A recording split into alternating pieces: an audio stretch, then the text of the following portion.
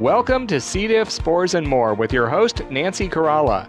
We are here to discuss C. diff, healthcare-associated infections, and other related healthcare topics. Now, here is your host, Nancy Kerala.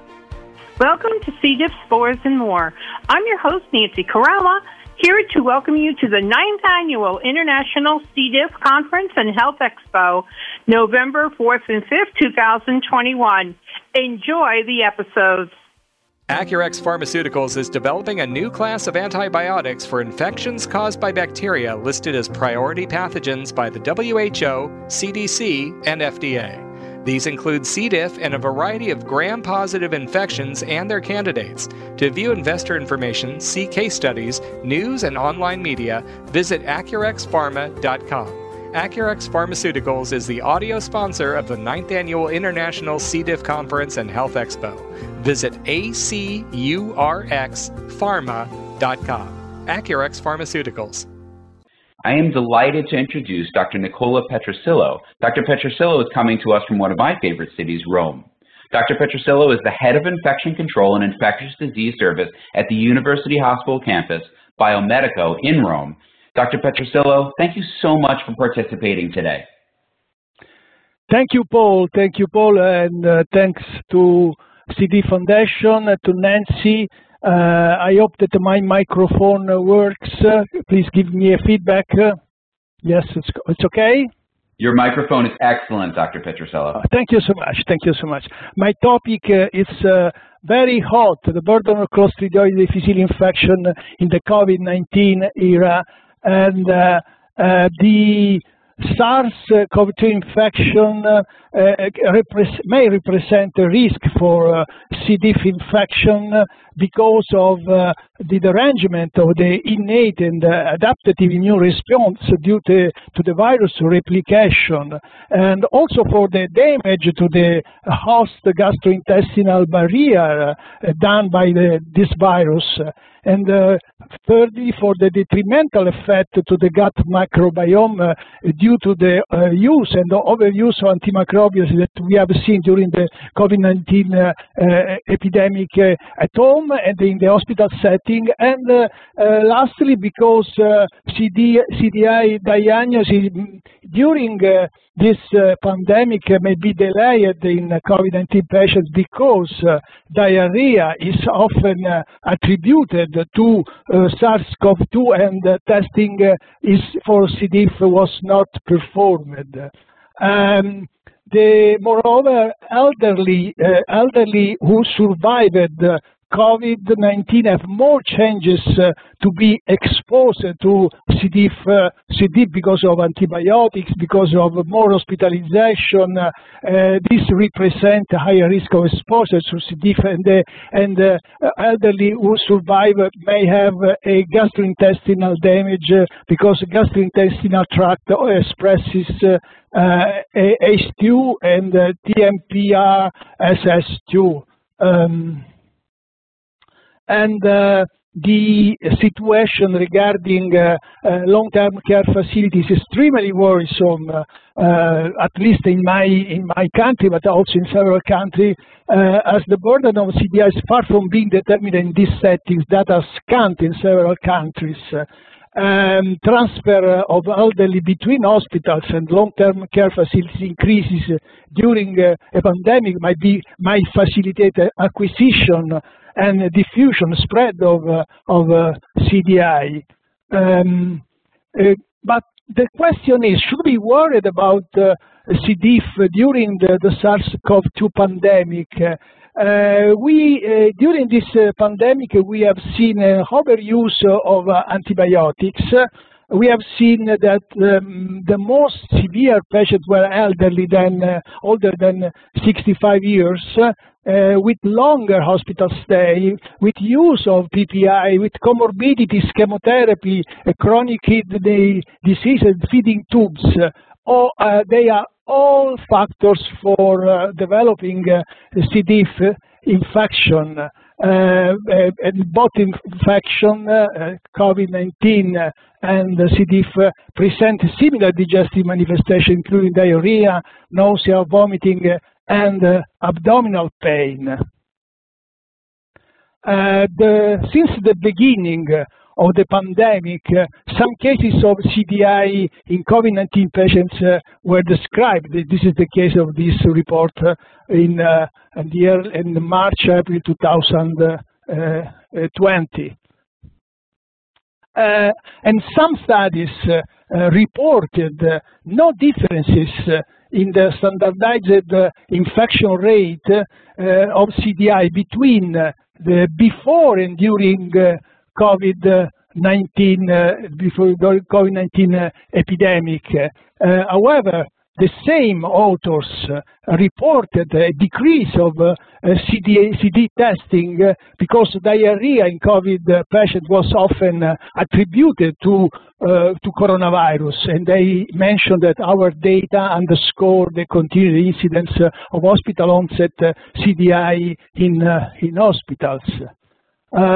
In the largest study on CDI burden in COVID-19 patients that was carried out in Italy, we observed 8,400 COVID-19 patients admitted to 8 Italian hospitals.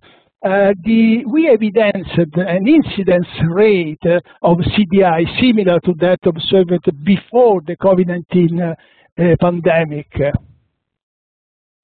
With the independent risk factors represented by previous hospitalization, previous steroid administration, and antibiotics, again, during the stay. This is the table with the multivariable analysis. Also, the burden of C. diff infection has been assessed in a systematic review and meta-analysis that is going to be published, assessing the incidence and the prevalence of C. diff infection during COVID-19 pandemic in COVID-19 patients. In this analysis, the majority of studies reported a decrease in CDI occurrence in COVID-19 patients, or no significant differences between the two periods. And this is represented in this meta-analysis with the comparison of the pre and period during COVID-19 pandemic. But what about CDI occurrence in non-COVID-19 patients in the COVID-19 era in the hospital, mainly in the hospital setting? Early studies reported a decrease of CDI in infection in patients in the hospital setting, even though there was an increase of hospital stays during the period of the pandemic of COVID-19. But in these studies, the authors reported also a strict bundle of intervention with precaution barrier and training, personal protective equipment, patient location, isolation precaution, and more. Patient environment rooms, common areas and transit areas, what to do, cleaning staff, chlorination, training enforcement for cleaning staff, sanitary material, health worker environment, patient movement, that is very important to limit the transfer to the essential for patients, limiting visit, improving waste management, and improving also hand hygiene. Recently, data from United States on healthcare-associated infection during COVID-19 have been published. The national CDI, the national U.S. CDI standardized infection rate is steadily declined in the 2019 and remained stable at 0.52 for each quarter in 2020.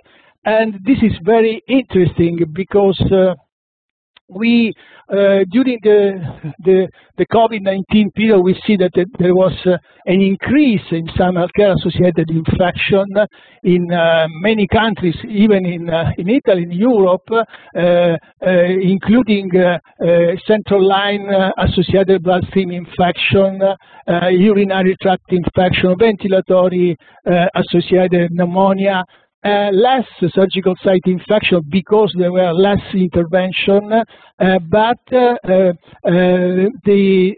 more MRSA bacteremia due to several factors that can explain that the difficulty to maintain a reduction of patient-to-patient transmission by the use of gloves for without changing gloves, and laboratory identified the CDI decreased in all the period during 2020 in this report from United States. And okay, in another study in United States covering 148 hospitals, CDI relative rates were not associated with increased monthly rates of COVID-19 discharges. So this is also very interesting because this hospital are healthcare affiliated hospital studying continuously the healthcare associated infection. In this study, CDI rates were stable or decreased during the COVID-19 pandemic.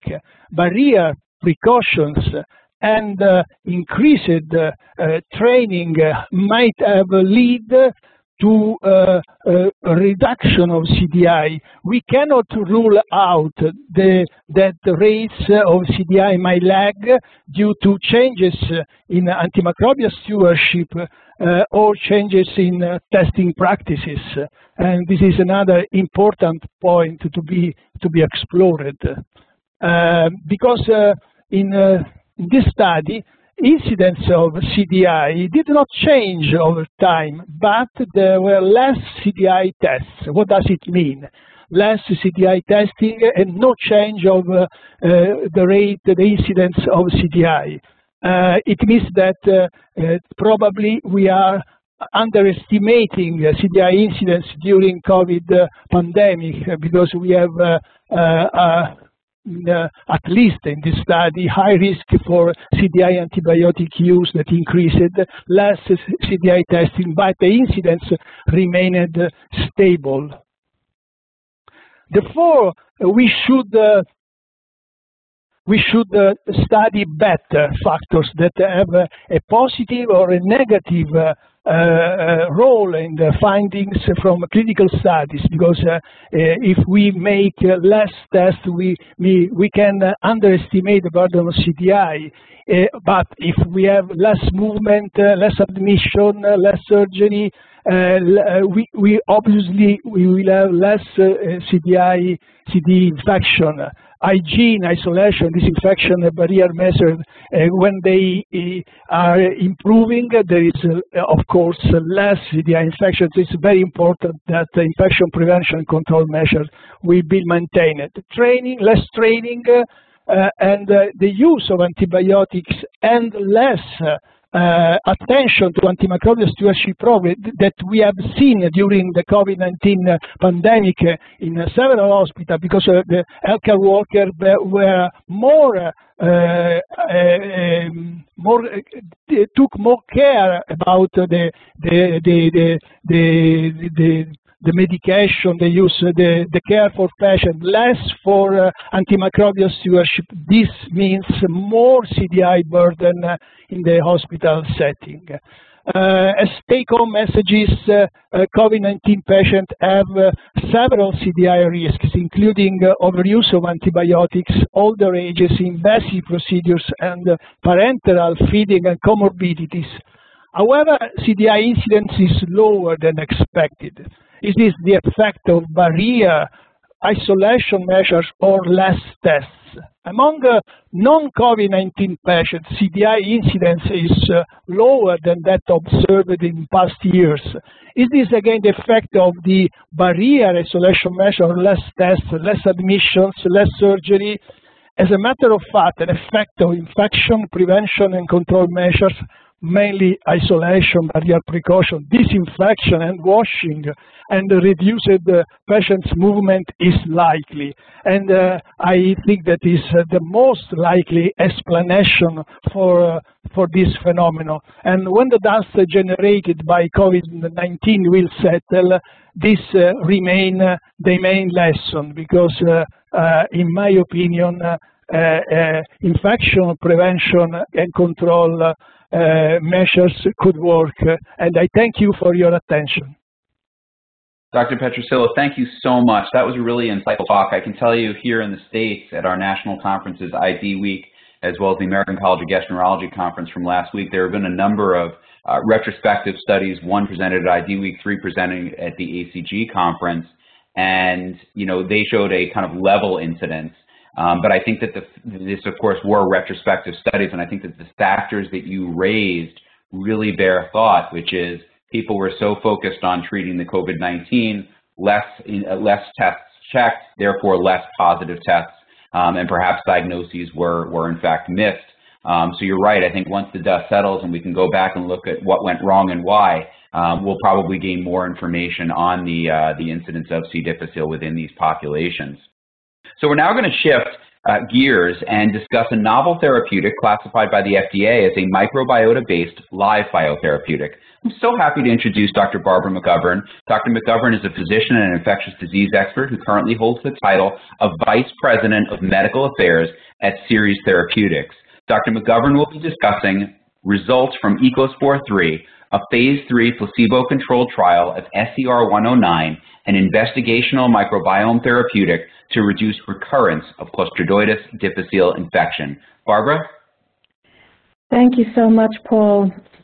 I have to say, I remember attending my first conference back in 2015, and the growth of this audience reflects the quality of the conference, that Nancy has grown from scratch to the more than 1,000 attendees to get today. So I just want to say kudos to you, Nancy. So I'm going to just move on to the next slide, where are my disclosures. I'm an employee of Seres. And the next slide.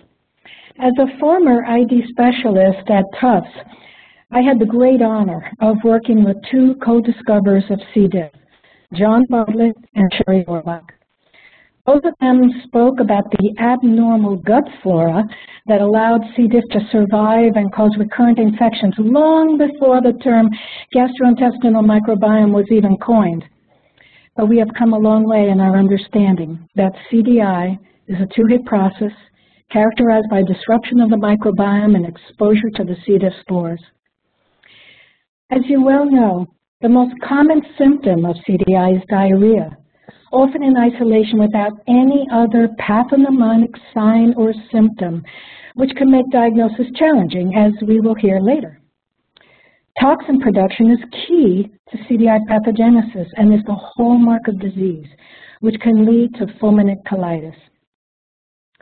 As you've heard from prior speakers, the leading risk factor for CDI is exposure to antibiotics, which cause collateral damage to beneficial microbes in the GI microbiome. In fact, before the identification of C. diff as the causative agent, this clinical entity was referred to as antibiotic-associated colitis, which highlights the paradox of treating an antibiotic-associated disease with antibiotics alone. Now, when I look back on it, it just seems incredible to me that when I was in medical school decades ago, I have to admit, we learned about this sea of bacteria living in the GI tract and didn't think about their contribution to human physiology. But antibiotic-induced alterations in microbial metabolism have taught us that the killing of innocent bystander bacteria can have harmful consequences when host defenses against C. diff are impaired.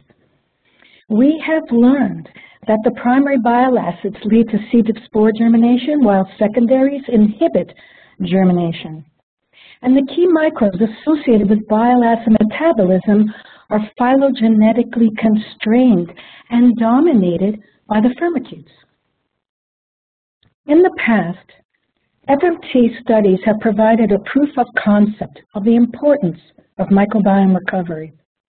We have observed that within days of FMT, spore-forming firmicutes are gained and pro-inflammatory bacteria are lost. Within about a month or two, we see changes in the Bacteroidetes. So the timing of the changes suggests that firmicutes are the key driver to clinical outcomes, as observed earlier by DuPont and colleagues and other distinguished researchers. However, hospitalizations and death following transmission of multi-drug-resistant bacteria highlight that FMT products are vulnerable to undetected or emerging infections, since donor screening is the mainstay of safety mitigation. We have seen alerts on the transmission of ESBL-producing E. coli, which were captured during very careful prospective follow-up of a clinical trial. We have also seen sugar toxin-producing E. coli transmitted and captured after retrospective review. And although appropriate screening has now been instituted to prevent further cases, you cannot anticipate emerging infections which occur reliably and predictably. As Marty Blaser wrote in his accompanying editorial in the New England Journal, just as infections with hepatitis C and HIV and now ESBL-producing E. coli show, we often do not recognize new pathogens until after they have been transplanted to new hosts. This concept is very well illustrated by the emergence of SARS-CoV-2, which led to the quarantine of FMT due to the potential for transmission. In fact, COVID had entered the U.S. for 2 months before FMT was quarantined, and it was more than a year into the pandemic before we had appropriate laboratory assays for testing of fecal samples. These special assays were needed because, as you can see, the duration of fecal shedding exceeds respiratory shedding, making nasopharyngeal screening inadequate. In addition, as a former HIV and hepatitis C specialist before they even had names, I can speak to the betrayal that some of my patients felt when they found out that they were infected with contaminated blood products which were deemed safe by the medical community. So we must be mindful of risk. This brings me to SEER-109, an investigational spore-based microbiome therapeutic designed to break the cycle of recurrence based on strong scientific rationale. Our phase 1 through 3 studies show a consistent observed safety profile. Importantly, spore purification mitigates the risk of transmission of undetected and emerging pathogens, such as the ones I was just describing. SEER-109 also has a low pill burden of 4 pills for 3 consecutive days. You may ask, in our manufacturing processes, we are oriented towards producing a purified consortia of firmicutes. But why firmicutes? Well, I already discussed the role of firmicutes in modulating bile acid metabolism, which, as you know, is critical to the 2-phase life cycle of C. diff. However, there's just a very practical reason that unlike vegetative bacteria, spores are resistant to gastric acid, and so they allow formulation into oral capsules. The other issue is that our processes, our manufacturing processes, mitigate risk. We look at comprehensive donor screening as just the essential first step in the development of a microbiome product. The SEER-109 manufacturing processes afford a safety net to inactivate pathogens that were not detected or maybe not on anyone's radar screen due to new emergence. So our view is that these rigorous manufacturing processes are a necessary redundancy to mitigate risk. Now, the era of microbiome therapeutics has also ushered in new concepts in pharmacology. When we talk about pharmacokinetics with SER-109, we're referring to SER-109 spores germinating into these metabolically active species that then can engraft in the GI tract. And when we talk about pharmacodynamics, we're speaking about the impact of those dose species on the broad compositional and functional changes in the gastrointestinal microbiome that are associated with a clinical effect. Now, this brings me to the phase 3 double-blind, placebo-controlled EcoSpore 3 trial of this investigational microbiome agent. 281 adult subjects were screened. 182 toxin-positive adult subjects with symptom resolution on 10 to 21 days of antibiotics were enrolled. A 10-ounce glass of magnesium citrate was administered prior to randomization to minimize the residual antibiotic prior to randomization, because SER-109 is a live drug. Subjects were randomized to 109 or matching placebo and stratified by age and antibiotic received. The primary endpoint was recurrence at 8 weeks and safety at 24 weeks, and recurrences were also evaluated through 24 weeks. Now, toxin testing was required at study entry and at suspected recurrence to ensure enrollment of patients with active disease and accurate assessment of our endpoints. In contrast to some other trials, all our subjects had acute CDI infection. No chronic suppressive antibiotics were allowed. In terms of the baseline demographics, the mean age in both groups was 65. In the SER-109 arm, there were more females, and as you know, female sex is a well-described risk factor for recurrence. As may be expected, about 3/4 of the population were prescribed vancomycin for their acute infection, and about 60% of the population entered with their 3rd episode of C. diff, while 40% had an even higher number of recurrences within that past year. Now, due to the broad inclusion criteria of EcoSpore 3 trial, 2/3 of the subjects had 1 or 2 or more comorbidities, including diabetes, renal disease, malignancy, cardiac disease, COPD, asthma, colitis, host immunosuppression. Now, I have a lot of data to show you, starting with this slide of our top-line data, which some of you might have seen previously. SER-109 was superior to placebo in reducing recurrence at week 8, the primary endpoint. Please note that this is a strict ITT analysis that includes all patients who were enrolled in the trial. Recurrence rates were reduced from 39.8% with antibiotics followed by placebo to 12.4% with antibiotics followed by SER-109, a relative risk reduction of 68%. Or when viewed by the alternative metric of a sustained clinical response, 87.6% reached this benchmark with SER-109 compared to 60.2% with placebo. Now I ask all the physicians in the audience, what infectious disease can you think of where we have a 40% recurrence rates with antibiotics alone? It's really unacceptable.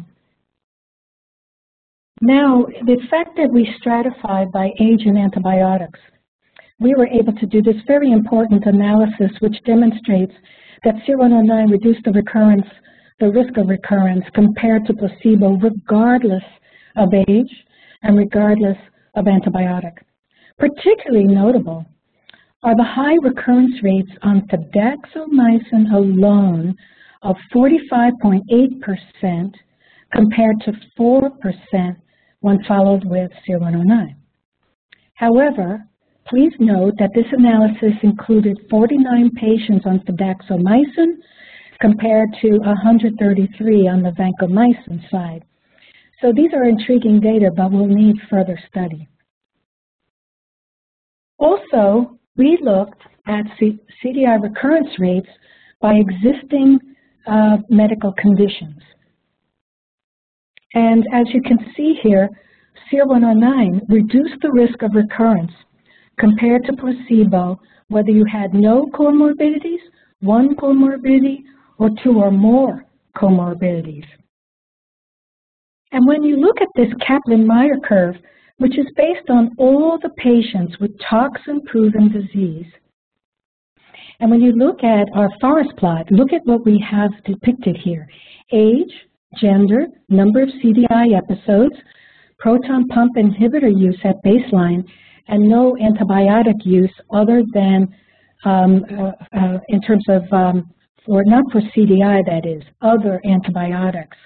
You can see that no matter what those risk factors are, that SER-109 was more favorable to outcomes than placebo. And another thing I'd like to highlight is that SER-109 engraftment led to a rapid increase in secondary bile acids. I'll refer you to these new concepts in pharmacology that we referred to earlier.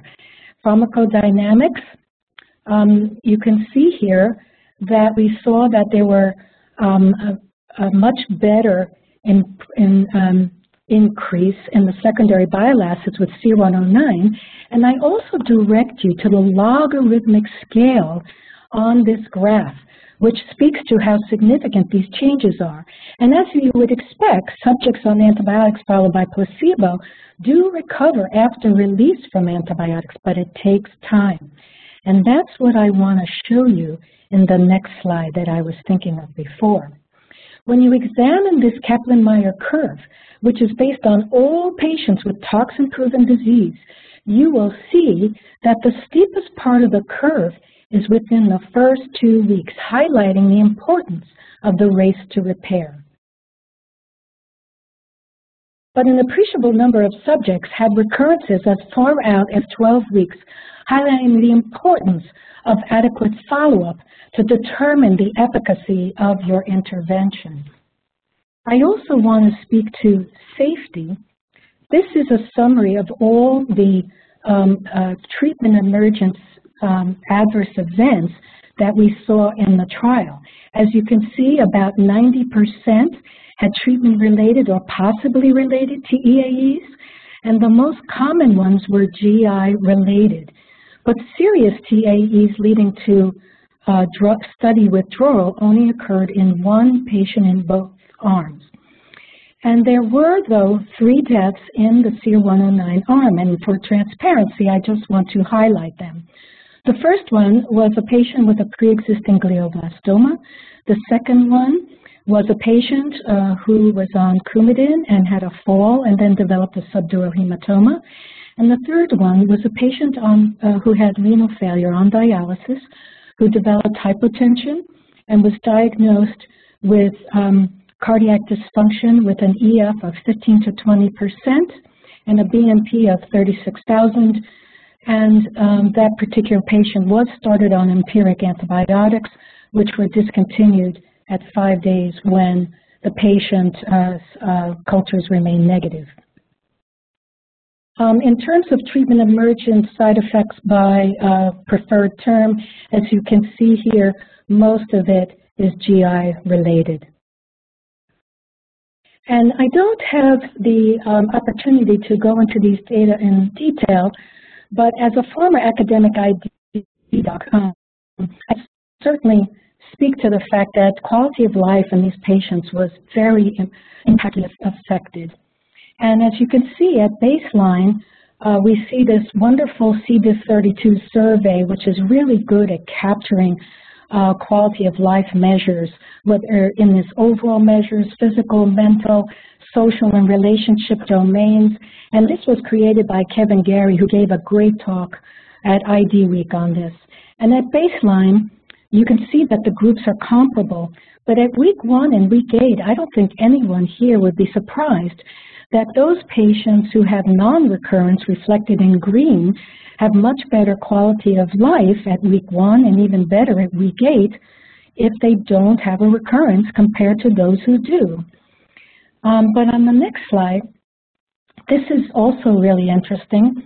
When you look at it by treatment arm, you see that patients who had placebo, again, we see marked improvement in quality of life amongst those with non-recurrence. But in the SEER-109 arm, we also see marked improvement in overall and mental domains, mental anxiety future, mental anxiety current, that we see even in those who have recurrence. Now, these data are limited by the small number of recurrences in the SEER-109 arm, but they are intriguing nevertheless. So in conclusion, still having trouble advancing these, one more slide. I also like to highlight the decline of antibiotic resistance genes. As an ID doc, this was an urgent issue when I was in academics, and it still is an urgent issue because the pipeline is dry. And as you can see, with SEER-109, you see a marked decline in antibiotic resistance genes over week 1, 2, and 8. And this is significant. And again, I point you to the logarithmic scale. So these data are exciting and need further follow-up. So to conclude, SEER-109 was superior to placebo in reducing CDI recurrence at 8 weeks with an observed safety profile comparable to placebo. SEER-109 is designed to enrich for firmicutes while inactivating potential pathogens.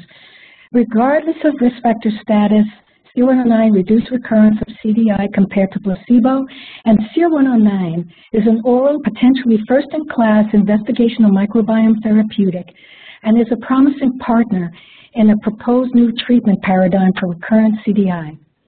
Safety data target enrollment in the open-label trial for first and multiply recurrent patients was achieved in September 2021. And I just want to say we're indebted to the patients and investigators of ECOSPOR 3. Without them, none of this would be possible. We also acknowledge the hard work of the series teams, and I encourage you to see the posters at this meeting. And finally, and most of all, we're grateful to the dedication of Nancy Caralla and the many volunteers of the C. diff Foundation who devoted themselves to the education of healthcare providers and the public on this devastating disease. Thank you for your attention.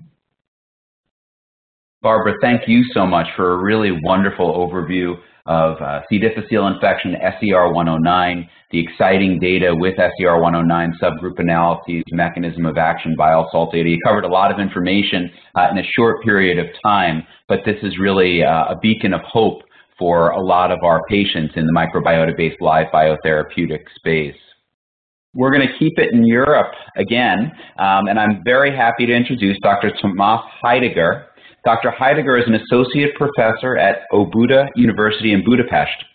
He will be discussing ways we avoid transmission of C. difficile infection, as his talk is entitled Evidence-Based Hand Hygiene in the Post-COVID World. Dr. Heidegger, thank you so much for being here. Thank you very much, and sorry for the little bit of mayhem regarding the schedule. This is the week when Europe and the US just, we have already changed times, and therefore people get messed up in their calendars.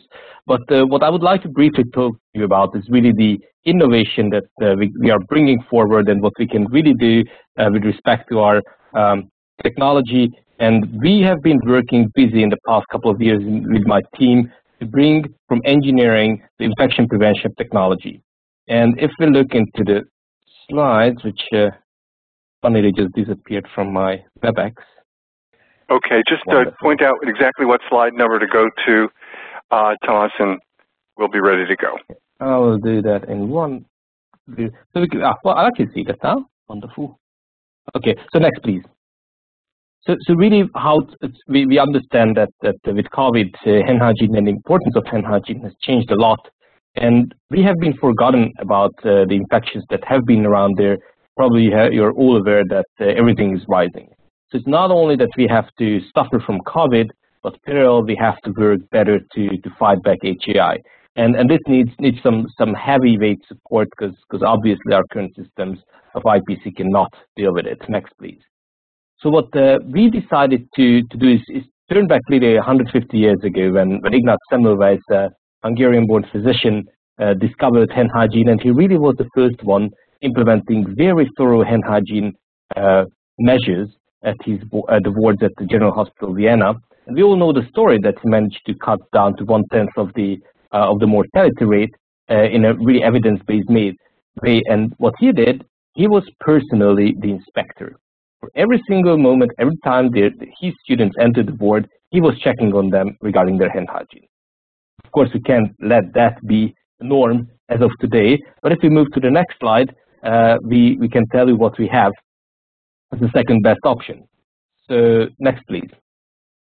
So what we decided to develop with my colleagues, an image processing-based AI-supported hand hygiene assessment tool. Why is that a big deal? Because all of a sudden, we are able to generate digital information out of your hand hygiene.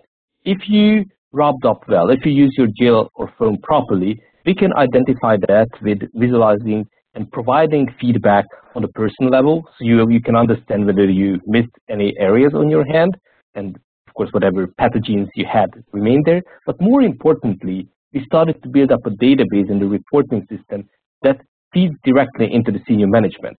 So next, please. So all of a sudden, what we can do is really provide information to the highest level in the hospital. Can I get the next slide, please? Wonderful. So, oops, one back. I think it's just slow. Let's do the back.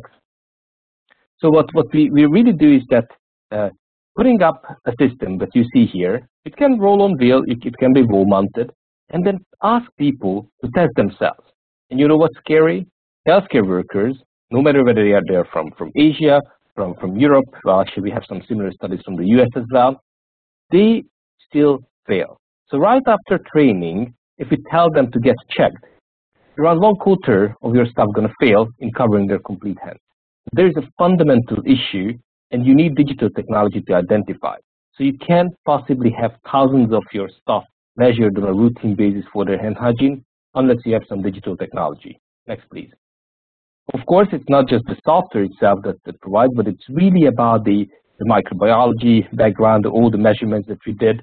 And over the years, we have collected hundreds of thousands of data points. So we really have a profound understanding how the behavior regarding hand hygiene can change. Next, please. Over the years, we have moved from just doing point-to-point or ward-to-ward kind of random inspections to become kind of like the regular facilitator of hand hygiene. So if you place any of these systems into your wards, obviously people can start using it on a regular basis, and then they can check for themselves. And what's really important that it takes time. It's like tying your shoelace, like really acquiring 100% and always right hand hygiene technique is not obvious. So we need to support our staff getting in there. Next, please. As you can see, we did look into this more thoroughly. We have been conducting our experiments and data collection at ICUs, at NICUs, surgical wards, and we have been able to determine crucial factors with respect to learning parameters. So we established the learning curve of hand hygiene. We have been able to show that once people acquire a certain level of knowledge, and usually it requires like 6 to 8 training sessions, so not a single, if you train your staff once a year or once per quarter, that's almost nothing. The effect will not last long. You have to have a continuous education and training program in place, for which now we have the evidence. Next, please. What can we do about C. diff? Because obviously alcohol-based syndromes will not do the job for us here. Having recognized that fact, early on we started to focus on running water and soap type of hand hygiene, since the protocol says you should do the same thing for rubbing. And lucky enough, the UV dye that we use as a marker in the alcohol-based hand rub can be just as good when we put it into the liquid soap. So all of a sudden, we created a marker for soap and water-based hand hygiene. So next, please. With that, we have been able to move out of the traditional wards area and started to test all around. So this has been a very systematic method with when you try to rub off. I mean, this has been known for 150 years, at least here in Hungary, that the surgeons, when they were practicing, their eyes were blinded, and then they put some coal on their, so they soiled actually their hands, and they had to rub it off. We can do the same thing now again with technology. So next, please. So we are able to demonstrate proper hand hygiene again by a digital technology device. We started reaching out beyond hospitals. We do believe that it's very important when it comes to hand washing to teach people. So even before COVID, we have had a regular program to go to high schools and then mid schools and eventually then to preschools to teach hand hygiene. And you know, the most rewarding moment when a kid age of 10 looks up and says like, I never knew my hands can be so dirty. So I think really making an impression early on can hopefully facilitate a lifelong remembering what's good. Next, please. Of course, from the scientific point of view, it's more important what you can do with your stuff.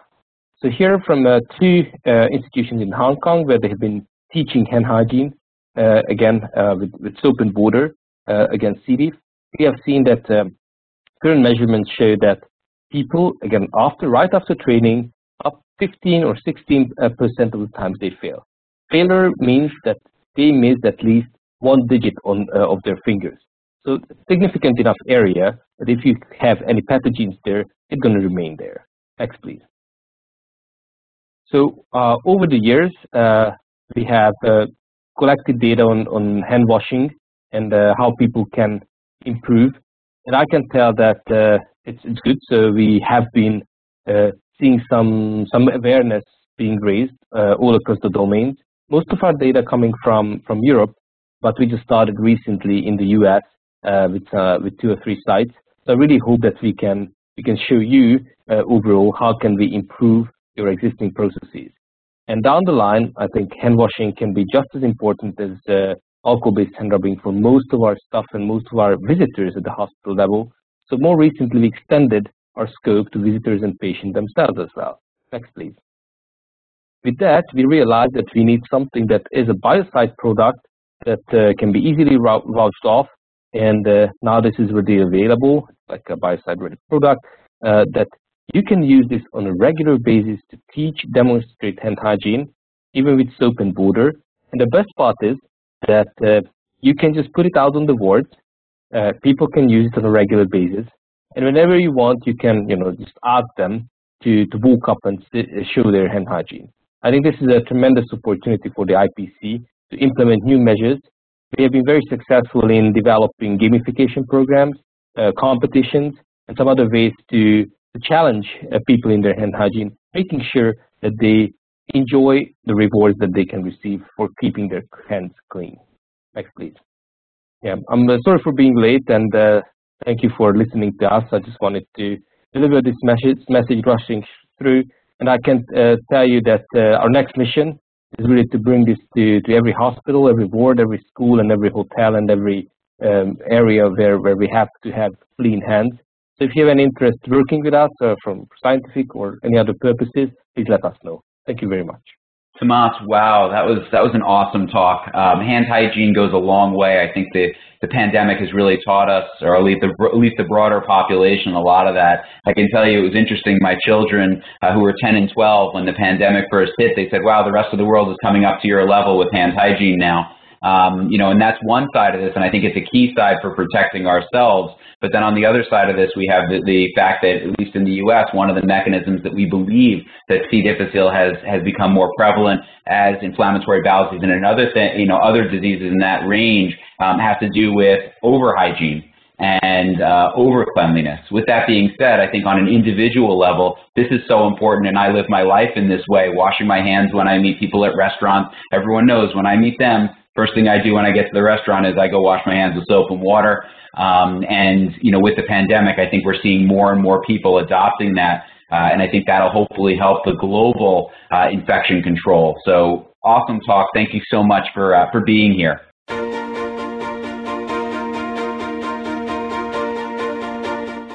Thank you for tuning in this week for C. diff, spores, and more. Be sure to join your host, Nancy Kerala, again next Tuesday at 10 a.m. Pacific Time, that's 1 p.m. Eastern Time, for another edition of our program on the Voice America Health and Wellness Channel.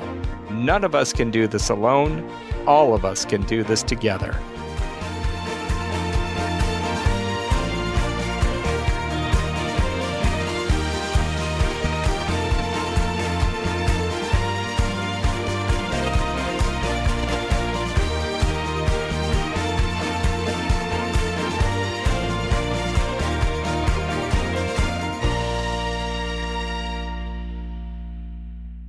Acurx Pharmaceuticals is developing a new class of antibiotics for infections caused by bacteria listed as priority pathogens by the WHO, CDC, and FDA. These include C. diff and a variety of gram-positive infections and their candidates.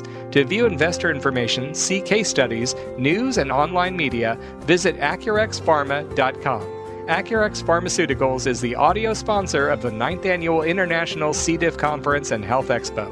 Visit acurxpharma.com. Acurx Pharmaceuticals.